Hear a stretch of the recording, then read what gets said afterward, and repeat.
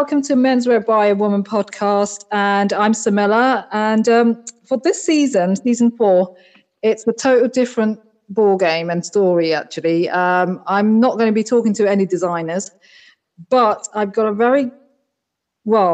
he's been on Instagram. He dresses amazingly well. I'm doing a collaboration with him. His name's Nigel Cleaver. And you all might know him. Well, you must know him through Instagram.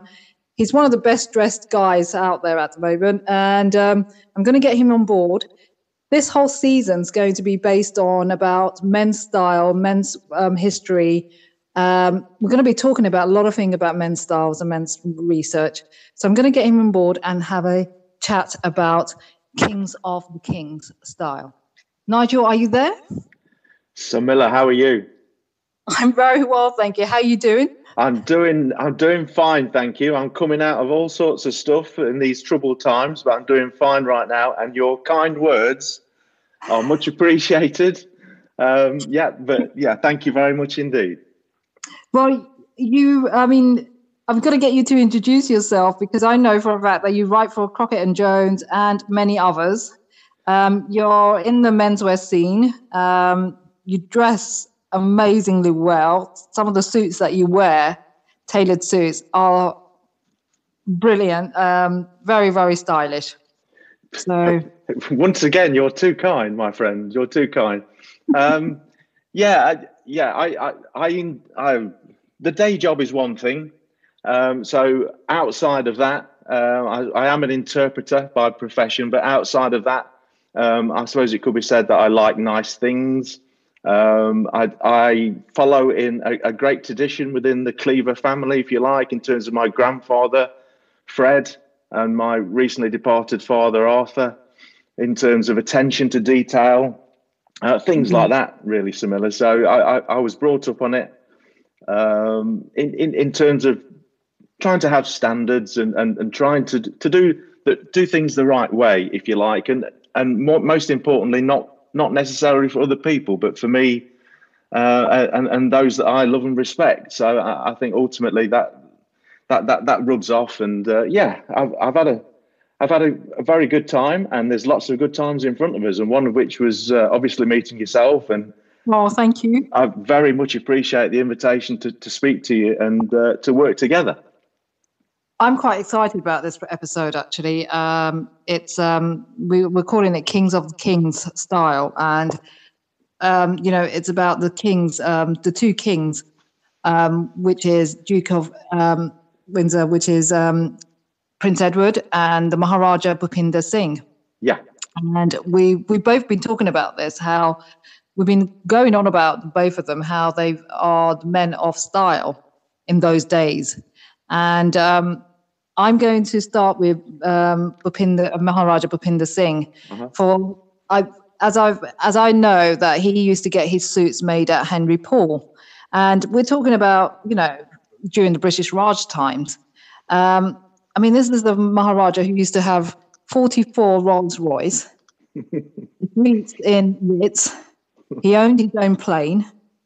In 1928, when he arrived in Paris, with his 7,571 diamonds and 1,432 emeralds. He actually had, 42 servants,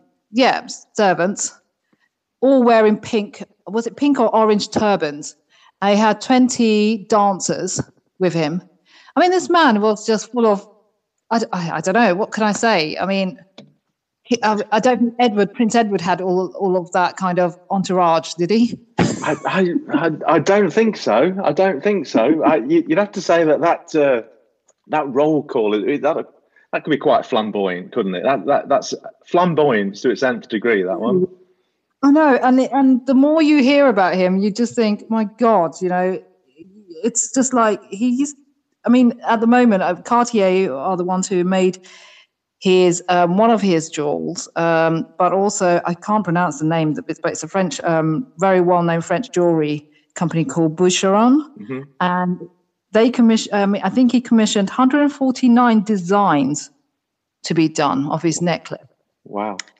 And when you think about that, you just think Wow, yeah. I mean, you're thinking, 7,571 diamonds he carried with him, 1,432 emeralds, and said, right, start making my necklace. Can you imagine? Then he commissioned them 149 designs, please. Yeah, whatever. Yeah, yeah, Start coming out with them. yeah. You But wouldn't want to put that lot in the hold, would you? no, you wouldn't, would you? But one thing that I actually admired was his suits, which Henry Paul used to make them. Mm-hmm. And some of the tailored suits that he came up with was, well cut. I mean, I'm looking at the images. I did get in touch with Henry Paul, and I did wait over a month for them to get back to me, but I don't think they could because they were so busy. There's something else going on. But with Henry Paul's suits, when I found out Henry Paul made his suits, I couldn't find a reference when I was in university, anything about him. Mm-hmm. But now the more I read about it, the more I'm fascinated about it. But I was also fascinated with Edward as well, Prince Edward, because he was a trendsetter. Yes, yeah, that could be said. I'm interested in if you could explain to us all just what you're seeing in terms of the overall look in that Henry Paul cut as well. I mean, the Henry Paul cut. The one of them that I've seen is a 2-button suit, mm-hmm. but collar and revere, you could say it looked more like a double-breasted, but it wasn't double-breasted. So the actual collars are more, they're wider. Yeah. And, it's when you look at the suit, you would think, oh, okay, it's a double-breasted. It should be a double-breasted. But for some reason, it wasn't. The Maharaja, he also wore, it was a 3-piece suit. I don't know where his shirts were made because I couldn't find out. Mm-hmm. But he apparently made a lot of suits with Henry Paul, a lot of plain colors and pinstripes. But I don't see any tweed or check. Yeah. So I don't know, like how Edward used to wear checks and tweeds and all that stuff, all those fabrics. But I can't see the Maharaja wearing. I have not come across any images of Maharaja wearing checks or tweeds. Yeah. But, I'm wondering on that point as to perhaps, let's say, the juxtaposition between his national dress, and how that would contrast, as you said, in terms of wearing quite plain, very well made culture suits. Because his the Indian suits that he used to wear, I was from reading it was quite flamboyant. Mm-hmm. Well, there were silks. They were beautifully made, but also the jewels that he used to wear on top of them. Sure. We're talking about diamonds, emeralds, necklaces. There's an amazing picture of him that I showed you, it's in black and white, of course, but it's a beautiful salwar that he was wearing, a Punjabi dress. And he just looked like the king. He just literally looks like the king. So when you had Edward wearing the jewel, the crown and everything, it's similar to what the Maharaja wears as well, in a sense, because it's still the diamonds, still the jewels. The gown. The Maharaja used to wear these amazing gowns and amazing Indian suits as well, which were very, very expensive silks, I think, and also probably some of them probably were sewn with gold threads as well. Yes, I think there's a couple of parallels that you draw there in terms of that the way that they both would dress in expectancy, if you like, from how people would expect them to dress when on duty, for want of a better phrase, and how they would dress for their own pleasure, to go and do what they would want to do. There's some striking images, and striking itself doesn't do it justice, of David, as he was known to the family, Edward, the Prince of Wales, the Duke of Windsor, which, as we both know, is a title that was completely unique to him and died with him. But those parallels in terms of their dress let's say, on parade and off it, are there for everybody to see. And striking images of his forefathers, if you like. Yeah. I think a key one for me, if you move along with the Prince of Wales title, if you like, would be where that check came from, with regards to the Duke of Windsor. Okay, the Prince of Wales check. The Prince of Wales check, yeah, it's a Glen check originally. That's what it's originally called, of course. Wow. Right. And that dates back. Where they're looking to is the 19th century, and it said plainly it originates in Scotland, and it was initially called the Glen check and designed for the Scottish estate of Seafield. Now, Edward VII, which is his grandfather, country sports, if you like, was his thing, or certainly high up the list for those off-duty pursuits. And it said that he was up there and went to the estate and saw all of the staff wearing that particular check, and took it was very fond of it, let's say. So took it over, made a few changes to it in terms of how it was, just minimal changes, and it became his sort of signature, and therefore became known as the Prince of Wales check. That's how it morphed from Glen check. There's obviously other titles that go in there that can be quite easily researched. So a lot of people would apportion that to Edward VIII, but in actual fact, it was his grandfather that really initiated that change and took it on. There's lovely images of him, his grandfather Edward VII, wearing the full Glen check Prince of Wales outfit, if you like, and it's just stunning, just absolutely stunning stuff. I can imagine, actually, because his, I mean, when I was at uni and when I used to look at his, when I used to do research and come across Edward, I used to think my dissertation was about men's suits, and Edward played a massive part of it. But it's really sad because I couldn't find. I wish I'd actually known there was books written about the Maharajas that time as well, who wore suits as well. Yeah. In a sense, they came across to England to get their suits made in, Savile Row and all that stuff. And it's really weird because both kings met each other. Edward met the Maharaja as well, Maharaja Bhupinder Singh. Yeah. And it's really weird how there's a picture of both of them. Yes. Edward wearing his suit and the Maharaja's wearing the Punjabi suit. Yes. And it's, and when you look at them both and you just think, they're very stylish men. But at the same time, when you look at pictures of the Maharaja in England, the Maharaja coming over to England and wearing his suits, he was a great lover for cricket. Yeah. Right. And we're talking about this king who loved polo as well. Yes. And I found out just recently, where was it? That he had about, 500. He kept 500 polo ponies in his backyard. That's some backyard. So, and he also was Indian cricket team. So England between 1915 and 1937, he was made a member of the prestigious Marylebone Cricket Club. Right. Yeah.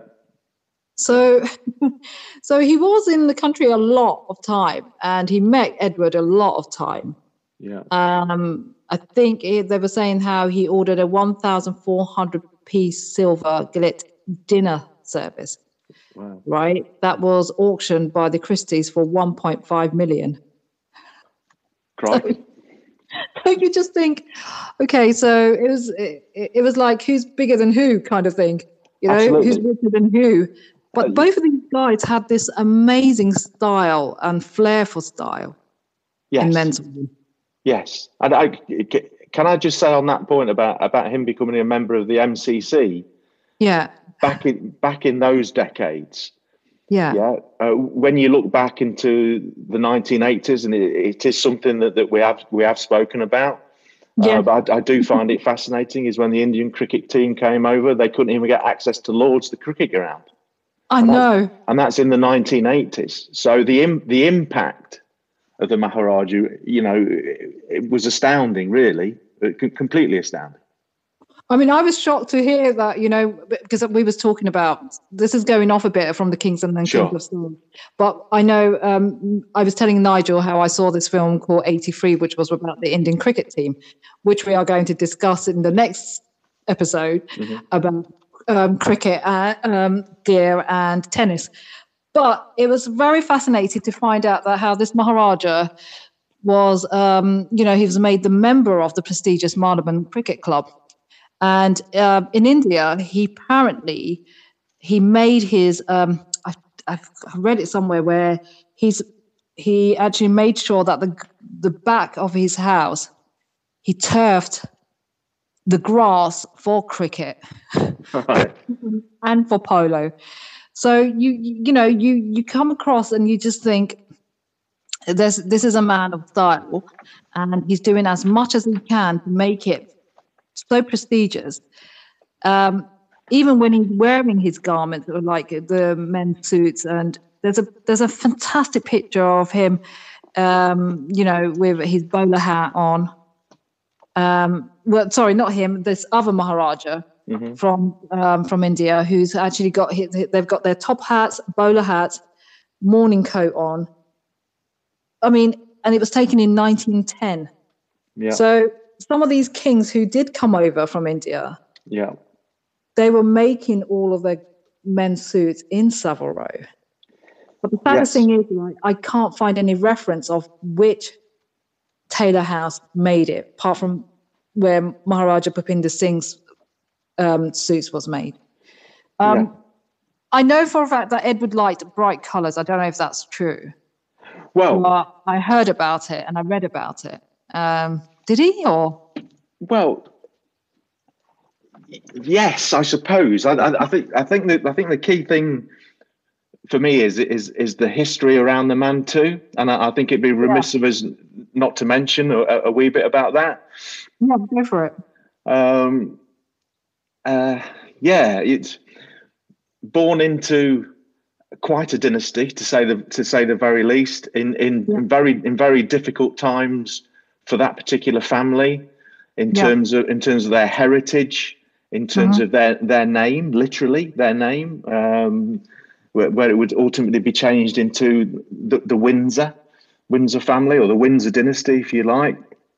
He was king for just 326 days, famously abdicated for love, it might be said, in 1936. And also, you'd have to say, I do suppose, just renowned indeed for his sense of style, and not his politics. Not his politics or his role as king or anything like that, but plainly not. But renowned for his style, and was very much a pioneer of his time. And I can't think of a better example. And I'm sure I'll get a few texts about this at some point. Is he of his own time? Is he something of the David Beckham of the day? I don't know, because it's so funny how you say that, because I would think, I don't know if he was, I think he was much, much higher. Yes. Much, much higher than that, because this is a man that I've seen pictures of, images of, and, he was, when I was doing my dissertation about it, he was setting trends, basically. And he was quite adventurous in a sense, wearing what he wanted to wear. Yeah. And he kind of broke the mold a bit now and then, kind of thing. And he was a trendsetter, but in a way that all of these guys, young guys, would wait and see what he would wear, and they would go after and do the same. And so to me, I think, I don't know if David Beckham's wearing something that all of the guys are saying, right, we're going to be following what David Beckham's wearing. I don't think that happened. No offense to David Beckham. He's a very stylish guy. But with Edward, I think that's what was happening. So he was setting a trend in menswear hugely. Yes. I think. Yes. I think in terms of that era, what he did really was wear something else. Yeah. Back in the day, that was completely unthinkable. Back in that time, completely unthinkable. Plainly, he was, by all accounts, a small gentleman at 5'5", and yet, if you look at lots and lots of the images, if they are taken appropriately, you would never get that impression, despite quite a lot of the cloths that he would wear. Some of the bold checks, in particular, there's one that immediately springs to mind, sort of a royal blue, or perhaps a slightly darker Air Force blue with a light blue or white check, large graph check through it. Striped shirts, pattern shirts, striped ties, all of that sort of stuff. And then you break it down into a little bit more and look at some more detail. For me, and I'm sorry to use the word detail again, but it seems to be drummed in to me from an early age. Just a very different approach in terms of soft tailoring, I think, is what he was looking at. A modern approach to how we used to wear stuff. He's quoted as saying, "Dress soft." I think that was a thing, and everything that he wore sort of belied the fact that he was, in terms of his height, not the tallest of men. I think that's the thing. And wearing those bold prints, the detail, which I went away from, I beg your pardon, with one small thing would be, the small and the high armholes. Which, sorry, Nigel, go on, carry on. Yeah, small. High armholes, that sort of things. He liked an elasticated waist. I didn't know that. Yeah, he didn't like braces or suspenders, depending on where you are in the world listening to this. He liked an elasticated waist, which is something that you can find advertised in the back of most newspapers of a weekend at the moment. Comfort trousers, if you like. He preferred zips instead of button flies, which was very much order of the day. Right. Okay. And also, wearing cuffs to his trousers, which much to the chagrin of his father, much to the chagrin. Him and his father didn't get on very well at all, suffice to say. They didn't get on very well at all. So, sartorial elegance and all that sort of stuff was a huge part in that. There's a well-known story, which I had forgotten, but in looking at these things recently, because that's what I like to do, apparently went off to a race meet and arrived there not in correct attire, in a light grey suit, much again to the anger of his father.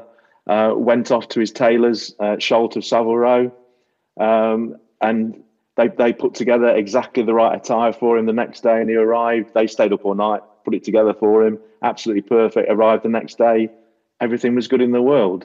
So again, that attention to detail from somebody like him was amazing. I don't think he could match, going back to one of your early questions, the list of things from the Maharaja in terms of the inventory of his wardrobe, if you like. But it was said in perhaps 1960 it would have 15 evening suits, over 50 lounge suits, and over 100 pairs of shoes. Now, I have a thing about shoes. If anybody knows anything about me, they'll know that. That was also something that was drummed into me at a very early age. But I think all of those things, if you can imagine taking that wardrobe around the world, because he was going back to that point about David Beckham. I think it was a very different time then, but he was world renowned in terms of print media. So pictures of him with Wallace Simpson, etc., were very much sought after.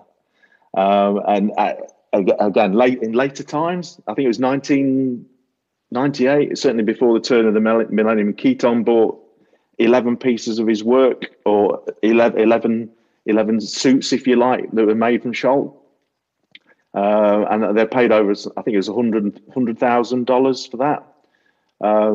And Scholt, in terms of his legacy on the row, Per Anderson trained and worked under Scholt, and obviously, Anderson and Shepherd go without any introduction here. Exactly. On Savile Row. So yeah, Scholt was very much known for what might be called the English drape or the London cut, and was massively against the large shoulder, big shoulders, massively against tight waists. I think if you look at some of those images of the Duke of Windsor, Yeah. There's something of a mix there for me too, because the shoulders and certainly the collars, if you like, are very much a style that's in evidence today. Yeah. Very much so. And in order for him to make the best use of obviously world-renowned tailors, there would be a slightly nipped waist to give him that sort of height. And the cut of the trouser too might be called an American cut. A very much a full cut too. Yeah. Which allowed that image, if you like, of somebody that's quite a sweeping silhouette, I suppose, for want of a better phrase. I don't think I could think of a better phrase right now, but if you like, a sweeping silhouette. Yeah. I can talk about this for ages and ages and ages, but but it's so interesting because Edward he wasn't that tall at all, compared to the Maharaja, who's about 6 foot tall, quite a big guy, And when you look at both of them, their suits and all that stuff, like the Maharaja, when I'm looking at his suits, the Maharaja was also in military as well, and he always used to make sure detail is like the thing for him, and I was reading about it. So detail was like everything had to be correctly done, immaculately, nothing can be out of place or anything like that. And when you look at his suits, you just think, there were wide lapels, quite wide lapels. But then, he was kind of a tall guy. So I suppose, but it was also fitted. So whenever I see images of Maharaja in a suit, in those days, if you walk down the street, I would think he was a king. Yes. You know what I mean? If Edward and him walked down the street and I didn't know about anything about Duke of Windsor or the Maharaja of Bhupinder Singh, if I didn't know who they were, if I saw them walking down, I would say they were the kings of some kind. Because the way they both dressed, the style that they had was, when you look at the images, it's something about the elegance of their style that makes it look, these guys are, they are kings.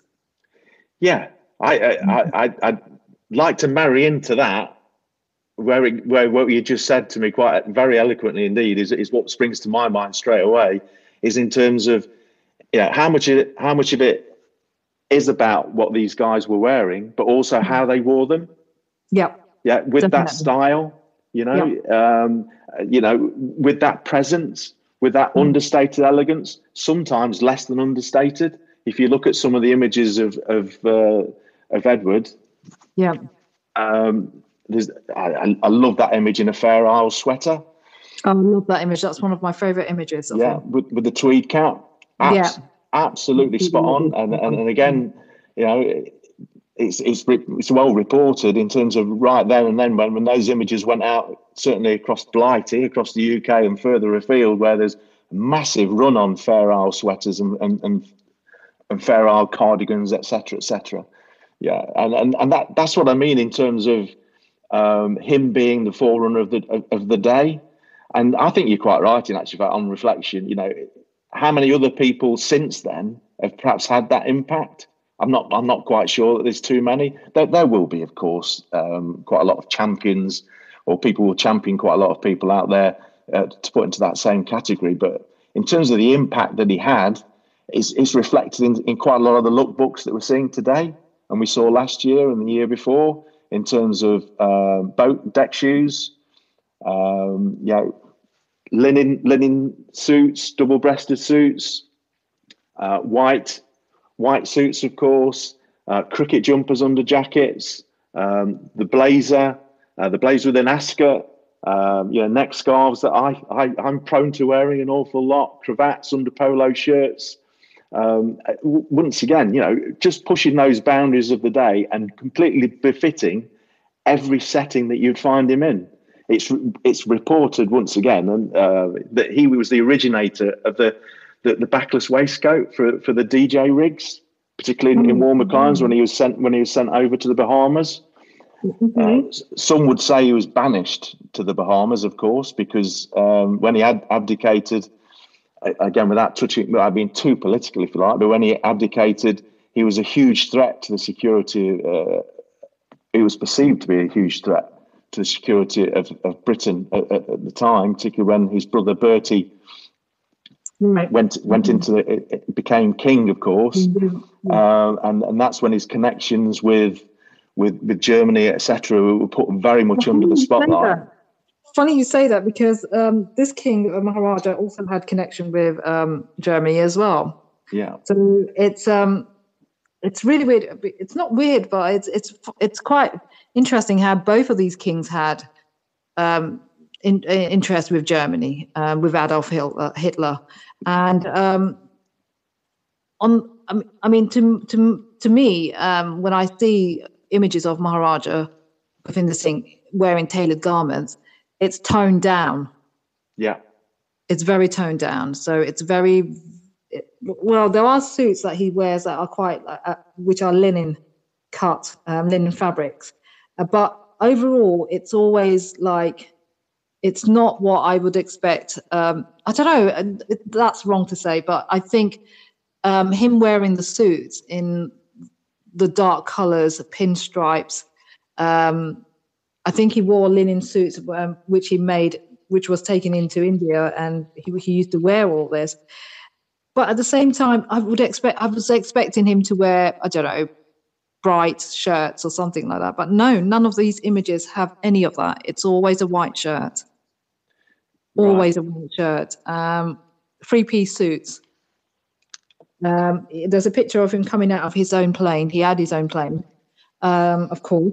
But he was dressed a wool coat. It's like a morning coat. Yeah. But then, when you look at him, you just think, yeah, I mean, the man had style. Yeah. He had money, but overall, both men had style. Yeah. But Edward's style was quite different from Maharaja Bhupinder Singh. Yeah. I think Edward was louder. Maharaja Bhupinder Singh's suits were toned down. Yeah. Would you agree with that? Or? I would certainly, and I think at one point again, you've brought it out of the back of my memory, if you like. My memory vaults would be the way that Edward wore on occasion a grey shirt, but that colour of grey was closer to white than it would be a darker grey. So it's just that it's attention to detail, just something that would give that impression, which was, is an interesting idea for me. And I would wholeheartedly recommend, if somebody's at a loose end for 30 minutes, an hour, something like that, to actually have a look at both of these gentlemen side by side, if they can, and just take some key points from them, because there's an awful lot to be learned in terms of what's happening today, what looks completely comfortable, completely at ease, understated elegance on some days, right in your face on other days, but completely in keeping with where they are at any one given time. Whether that's with your guy, arriving to play in the polo season, to play cricket, to attend Ascot at the races, because they were all at that very, very high level, and able and very able to walk into anywhere with complete presence. And again, that brings it back to me about not necessarily the clothes, but yes, the clothes in terms of how they look and how they're cut and how they're worn, but it's who wears them too, and having that innate style within you to actually be able to carry that through, because that's who you are. I think that's a key thing for me personally. It's about being who you are, not what a lot of people would like you to be in terms of how you dress and how you present yourself. 100%. I think both of them had this most amazing style. Even till today, I think we still go back and look at what Edward wore. But one thing that I've realised is just recently, one of the jewelry house that made Maharaja Bhupinder Singh's necklace. I think last year in Vogue, they actually said they went back, the designer who's there at the moment, she went back and she actually looked at all the jewels, the necklaces that was made for the Maharaja Bhupinder Singh. Mm-hmm. And she was fascinated. She was just so fascinated by the jewels. Because men are asking, they want to wear certain jewels now. They want to wear certain things. And what they're doing is the actual, it's not Cartier, I think it's Boucheron, who are, I'm probably pronouncing it wrong, and everybody knows I'm dyslexic, so my pronunciation is really bad. So apologies. No, I'm not going to apologize, but No, don't apologize. It just happens. But what they're saying is they've gone back and they've actually looking back at all these designs that they did for him. And, when they did all these designs for him, we're talking about 1928 was when the designs happened. And they're looking back on these designs and they've realized that they are going to come up with all these designs similar to these kind of designs. And they're going to be presenting them now to men and women. And suddenly there's a massive demand for them because men want to wear them and women want to wear them. So this is a Maharaja who's been wearing all of these jewels. I mean, the necklace that if anybody sees a picture of Maharaja Bhupinder Singh, they will see a massive necklace that he wears. Even till today, that necklace has gone missing. So there's part of it somewhere.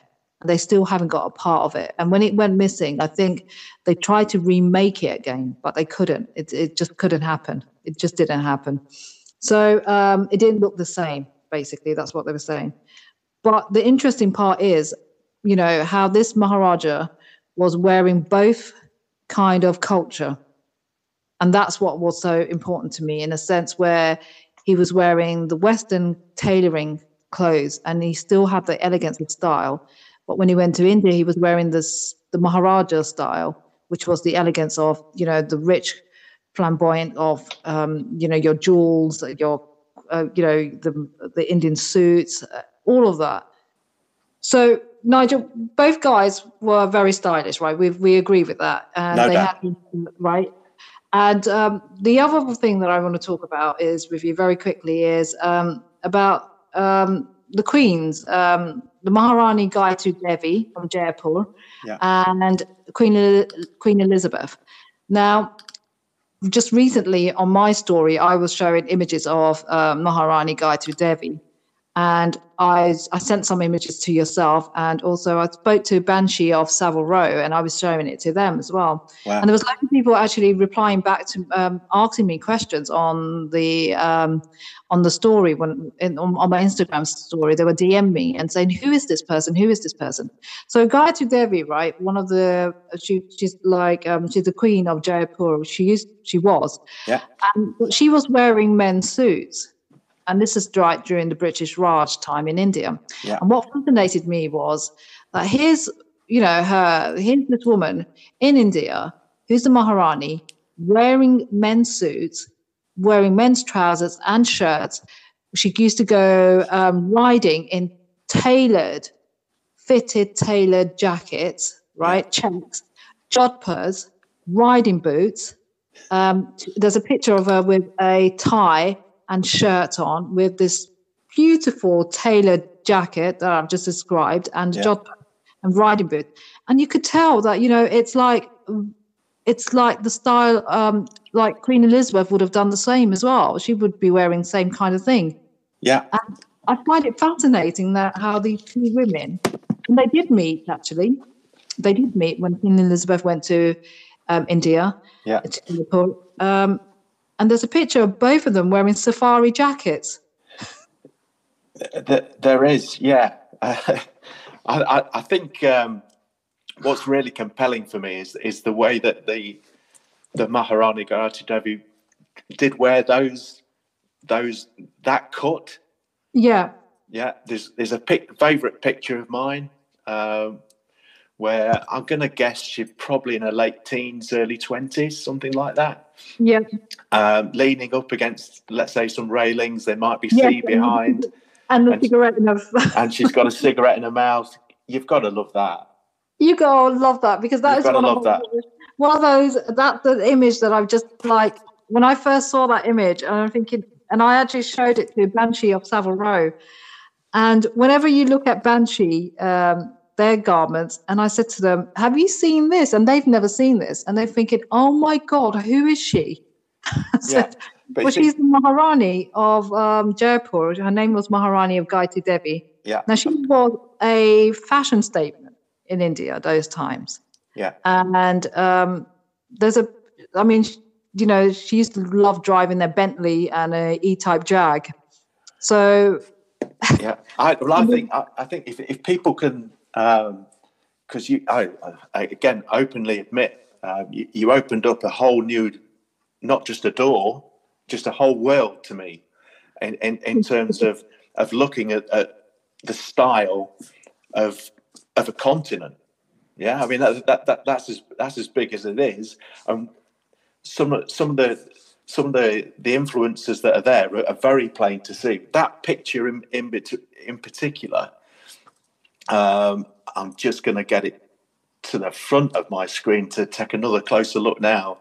Just once again, really full cut trousers, a fantastic silhouette, 3 buttons, middle one done, white shirt behind, double button holes, very full lapels, slightly slanted pockets, slanted pockets, and just oozing class.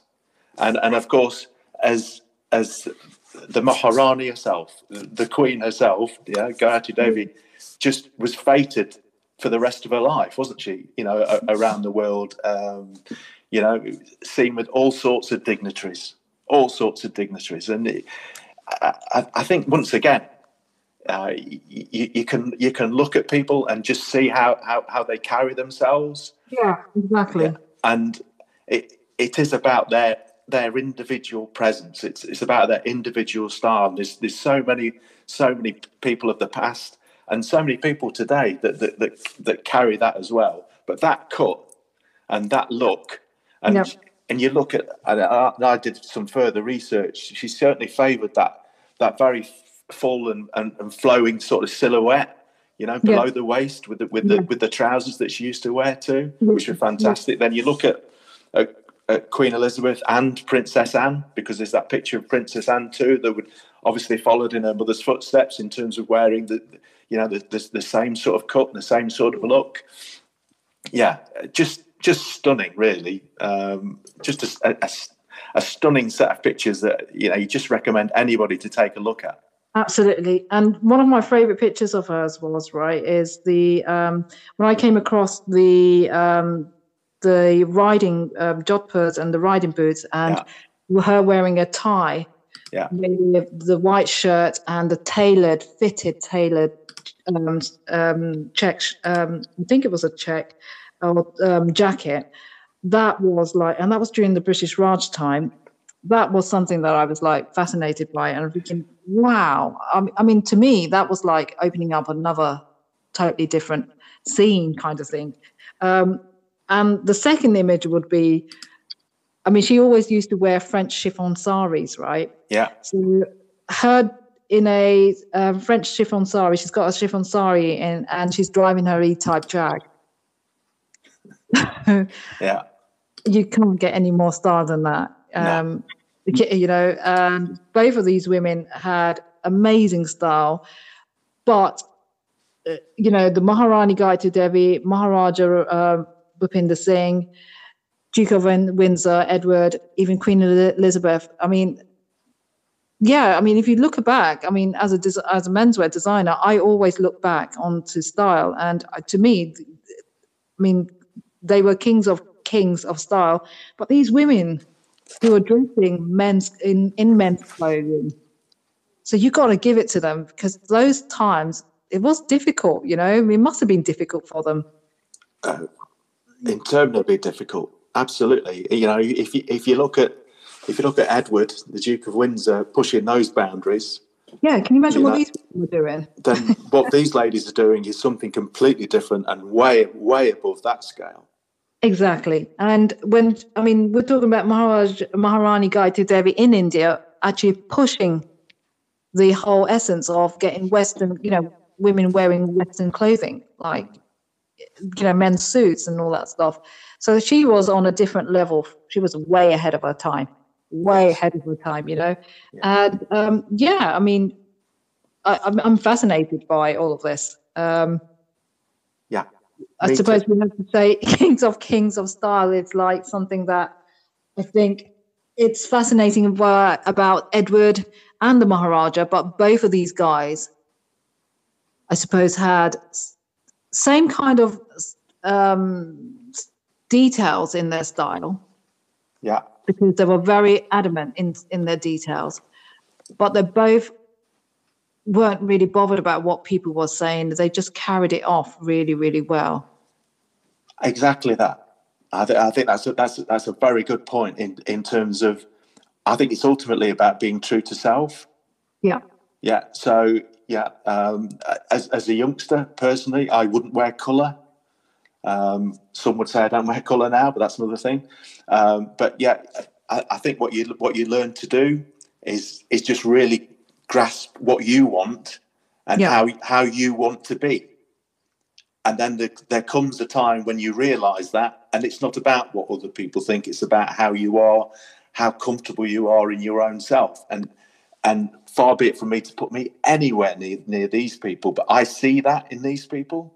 Yeah. I see that in terms of their drive, in terms of their standards, their attention to detail, how they want to be, which is themselves. And that's all for me. I mean, to me, it's like having, as I said, having two cultures, one's British, one Indian culture, being British Indian. And I just find it fascinating with how, learning so much with both of the cultures. Yes.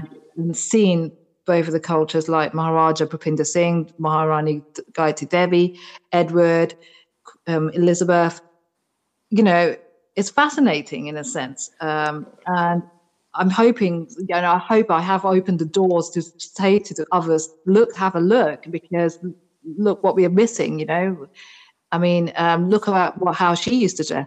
And I'm fascinating how people have actually contacted me about Maharani Gayatri Devi saying, who is she? Yeah. Wow, she wore these kind of clothes those times. And it's like, yeah, I mean, to me, it's fascinating as well, because I've come across this first time ever as well. Yeah. So it's amazing.